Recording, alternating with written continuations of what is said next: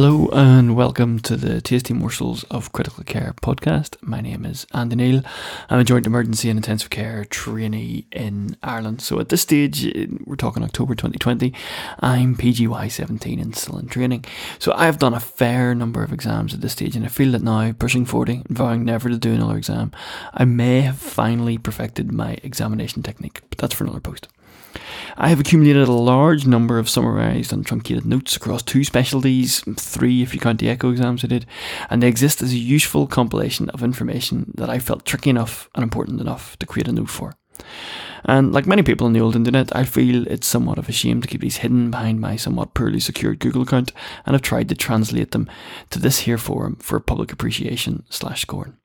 Now, in addition to the transposition of said notes from brief notary form to longer and better hyperlinked form, this is in itself an exercise in curation and improvement, I would hope.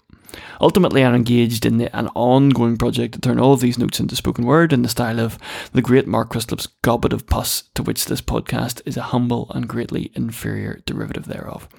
Okay, so the goal here is the aim for to be brief, less than 5-minute episodes that address a topic and hopefully just enough detail to stick in the mind in a manner that might be retrievable in a situation of extreme stress, namely a fellowship examination. The knowledge contained will hopefully be sufficient to allow you to not look completely clueless on the ICU round when the topic of PR3 positive vasculitis comes up. They are not designed to be comprehensive coverage of a topic, and the concepts included are deliberately simplified, even dumbed down, to maximise my own personal retention. As such, this hopefully will occupy the niche of exam prep/board review in the already somewhat crowded critical care podcast scene. And while tagged and categorised on the site to some degree, I've decided to mix and match the emergency medicine with the intensive care medicine, Tasty Morsels, in the hopes of upholding the shared knowledge base and skill set that the 2 specialties enjoy. However, if the ortho turns off the intensivists and the antifungals turn off the emergentologists, then my apologies in advance, and I strongly encourage the healthy use of the skip button on your podcatcher player thingamadoodle thingy.